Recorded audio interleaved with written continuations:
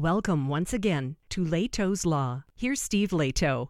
I had a lot of people send me this story. This is a follow-up to one I did a while back. You'll recall there was a company that made a Squeaky toy that was shaped a lot like a bottle of Jack Daniels. And the Squeaky toy is named in such a way as to kind of poke fun at Jack Daniels or something. And so there was litigation that ensued, and it made it to the U.S. Supreme Court. And the Supreme Court issued its opinion, and it was a unanimous one in favor of Jack Daniels. So among other things, I'm going to tell you, this is going to be an unusual video in that I've actually got a visual aid and sound effects. So for those of you who listen or watch my show with your dogs, who's a good boy? Supreme Court sides with Jack Daniels in trademark dispute with dog toy maker. Nina Totenberg wrote this for NPR. Widely reported, however. In fact, I actually read the opinion also, and I've got some excerpts of that, but I want to summarize this.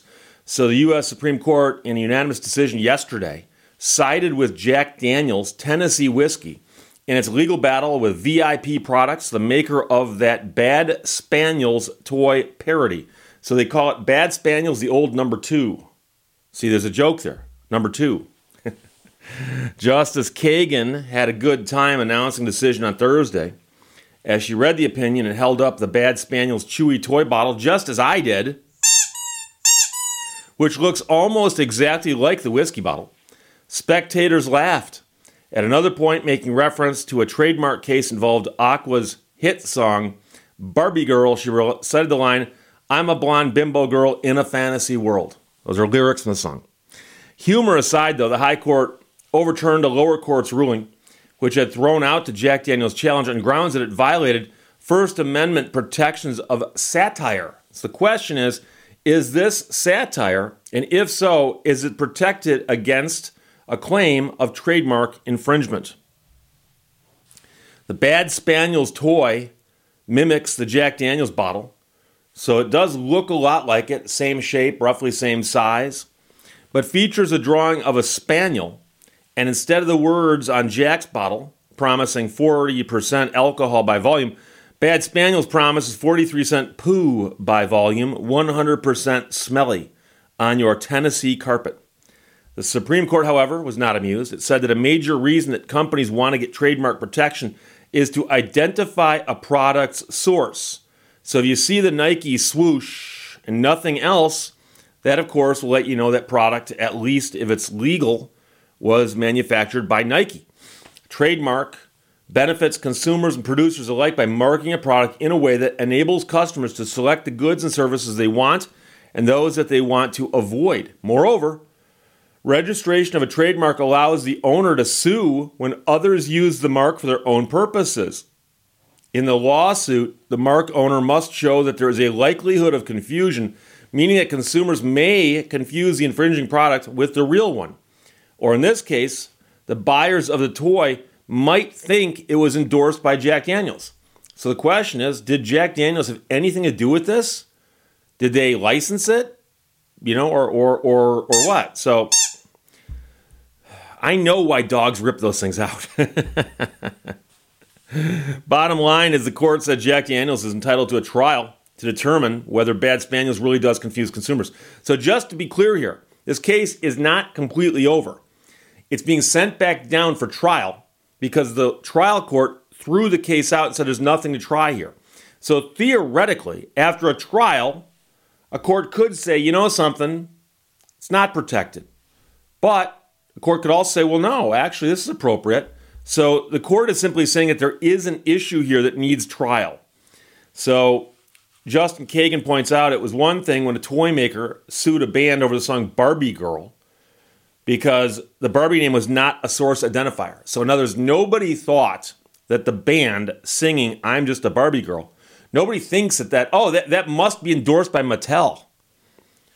A consumer would no more think the song was produced by Mattel than would someone hearing Janis Joplin sing, "Oh Lord, won't you buy me a Mercedes-Benz?" think that Joplin and Mercedes-Benz had entered into some sort of joint venture. But in this case, she said, the Bad Spaniels toy maker is selling its product by using someone else's trademark, which here is Jack Daniels, And it has a lot to do with, for instance, the shape of the bottle, what they call the trade dress, the various ways that this thing looks distinctive, and so on. The question is whether consumers will think Jack Daniels authorized the use, or as Jack Daniels put it in their brief, Jack Daniels appreciates a good joke as much as anyone, but Jack Daniels likes his customers even more and doesn't want them to be confused or associating its fine whiskey with dog poop. If it can prove that confusion, it likely will win at trial. But, number one, the parties could settle, and number two, it could be they don't prove that point at trial. But at least they get a shot. That's the key here. So, again, the case will be remembered as Jack Daniels winning, but they've won the right to go to trial. A couple things I need to point out, and one of them is procedural, and that is that in this case, the maker of this filed the lawsuit. Jack Daniels did not. So what happened was this company started putting these out into the marketplace. Somebody pointed it out to Jack Daniels. Jack Daniels looked at it and said, hey, that looks a lot like our product. And it says Bad Spaniels instead of Jack Daniels. But it does look a lot like our product, and that could confuse people who might think that we've somehow endorsed this, or maybe we're making this. Who knows? Maybe suddenly we like dogs. I don't know. So that's a problem. So they sent a letter to the maker of this toy and said, we want you to stop making that toy because we think it violates our trademark. And instead of negotiating or talking with them that way, the company that makes these sued Jack Daniels and sued them and said, okay, we're going to get a court to straighten this out. Well, court straightened it out. And by the way, it went up to the Court of Appeals, I believe back down one time, and then back up again, and then to the Supreme Court, and now back down. That is an expensive trip to take, my friends. I've mentioned that before. It costs a lot of money to take your case to the U.S. Supreme Court if you do it right. So now you're starting to wonder whether they should have perhaps not pulled the trigger so quickly on that lawsuit. So there's a section in the opinion that addresses the exact explanation of this, talking about how other trademarks were addressed by the Supreme Court. So our first and more substantial question concerns Jack Daniels' infringement claim. Should the company have had to satisfy the Rogers threshold? And there was the case where somebody produced and distributed a film titled Ginger and Fred. And they imitated Ginger Rogers and Fred Astaire. But obviously, if you watched the movie or heard about the movie, you wouldn't think, oh, Ginger and Fred endorsed that movie or they made the movie, because they obviously didn't. It was an Italian film starring two fictional Italian cabaret dancers, distributed by Federico Fellini. And so the court concluded a threshold filter was appropriate when a title with at least some artistic relevance was not explicitly misleading as to source or content.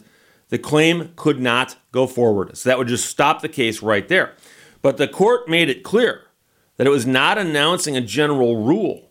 In the typical case, the name of a product is more likely to indicate its source and be taken by consumers in just that way. So, a movie is very, very different than just a thing or a product. Over the decades, lower courts have adopted Rogers and confined it to similar cases. So we had the Barbie girl example. We had the, oh Lord, why won't you buy me a Mercedes-Benz example.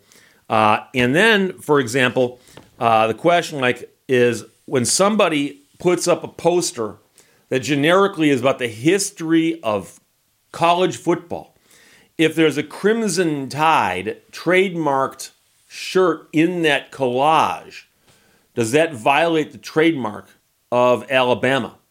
And court said, no, it doesn't. That's the kind of thing that can happen.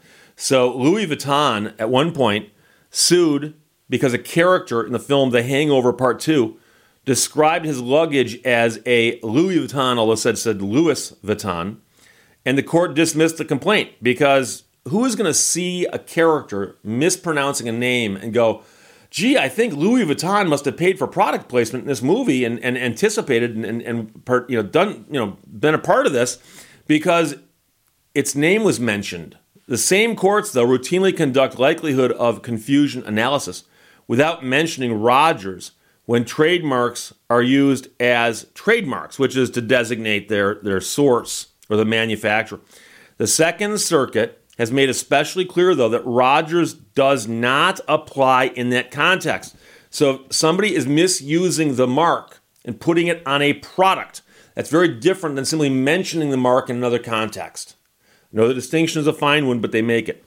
The court held that an offshoot political group's use of the trademarked phrase, "United We Stand America," got no Rogers help because the use was as a source identifier.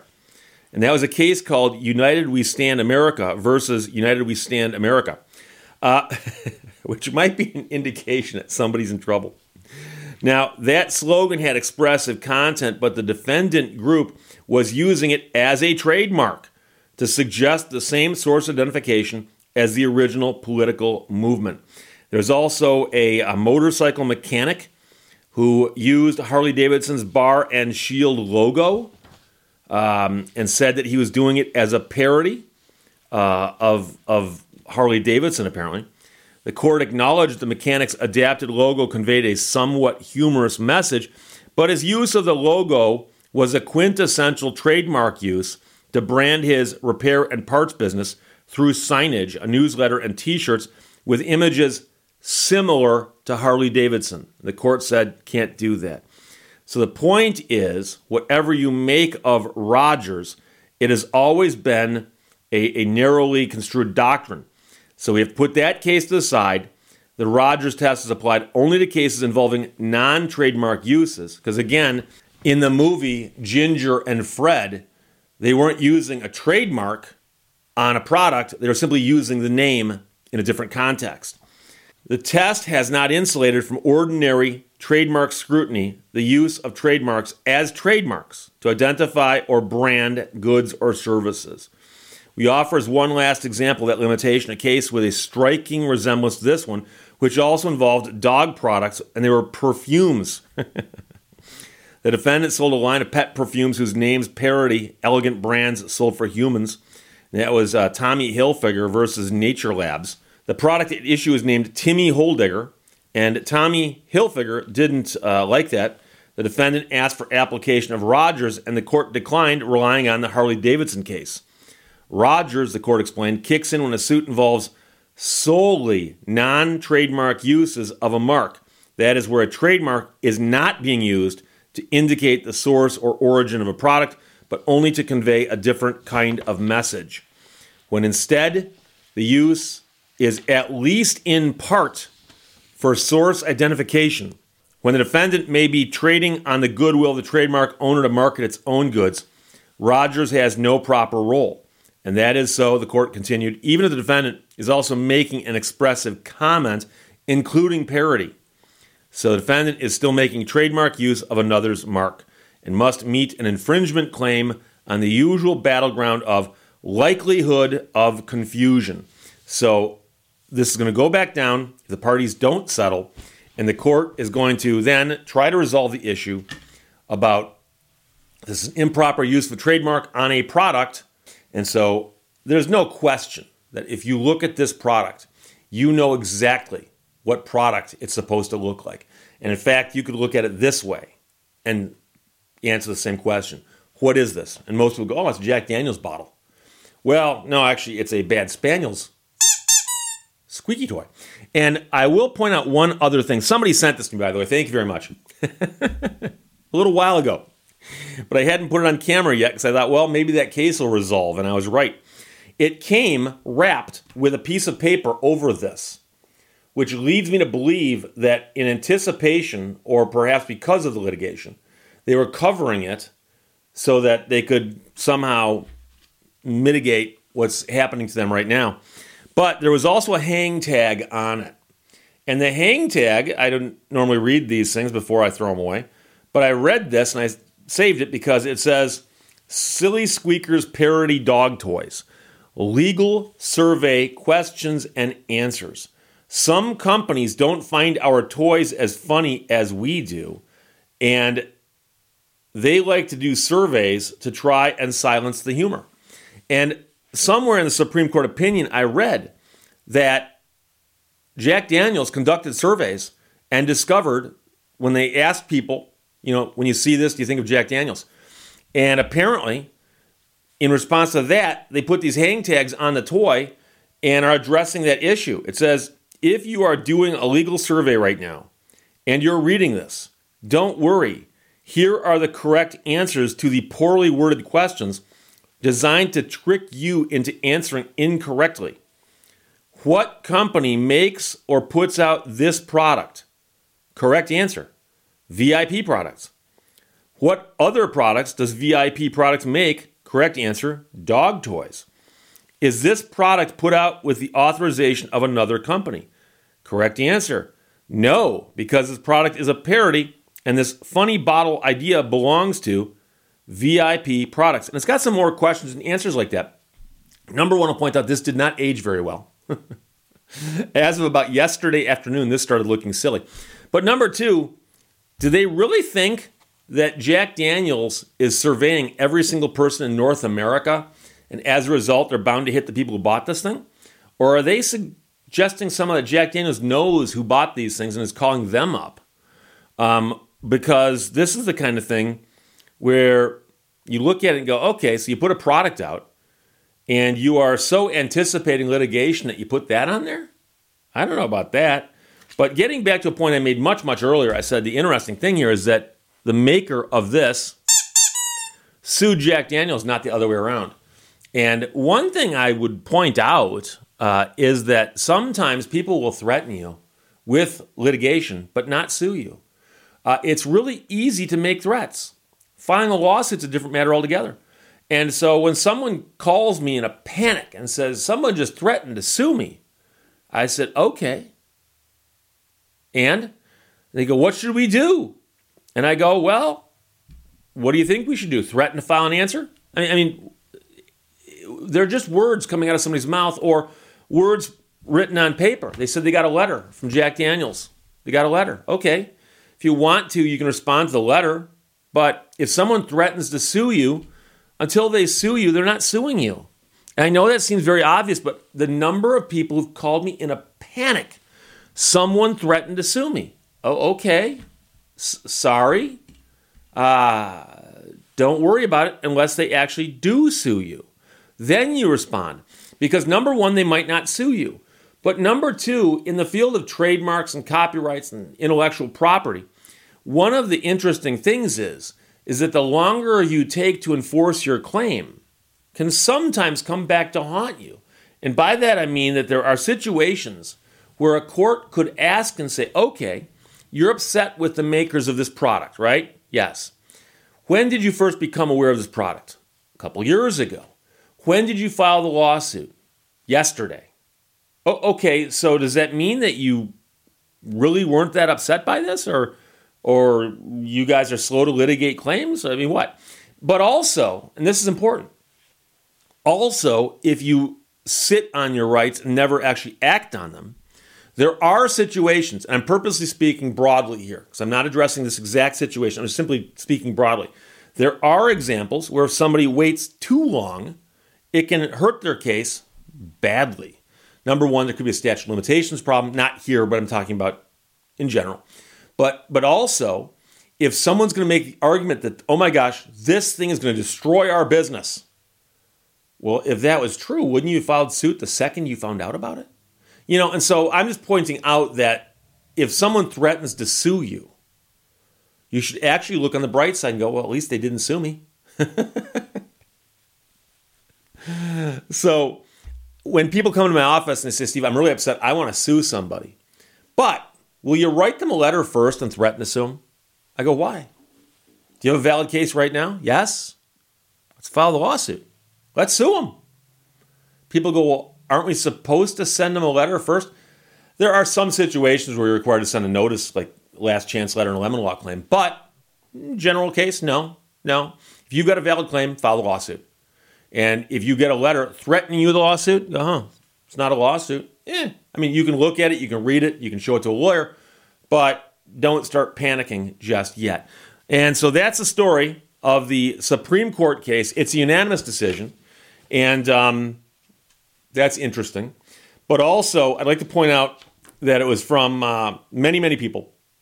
NPR published this version. Nina Totenberg wrote it. Supreme Court sides with Jack Daniels in trademark dispute with dog toy maker, the Bad Spaniel, the old number 2. And by the way, I got to put in a program note. Yesterday, the hundo fell. I didn't catch it till I was editing the video. As I walked around, it fell. It was on top of that microphone, and it fell. You could still see it by looking through there behind the car. I glanced through the comments. I don't know if anybody saw it or not. I apologize. Normally, I put it someplace visible and make sure it's there. I just didn't catch that in time. So there you go. Questions or comments, put them below. Otherwise, talk to you later. Bye-bye. Thank you for watching Leto's Law. Red meat is not bad for you. Now, blue-green meat, that's bad for you.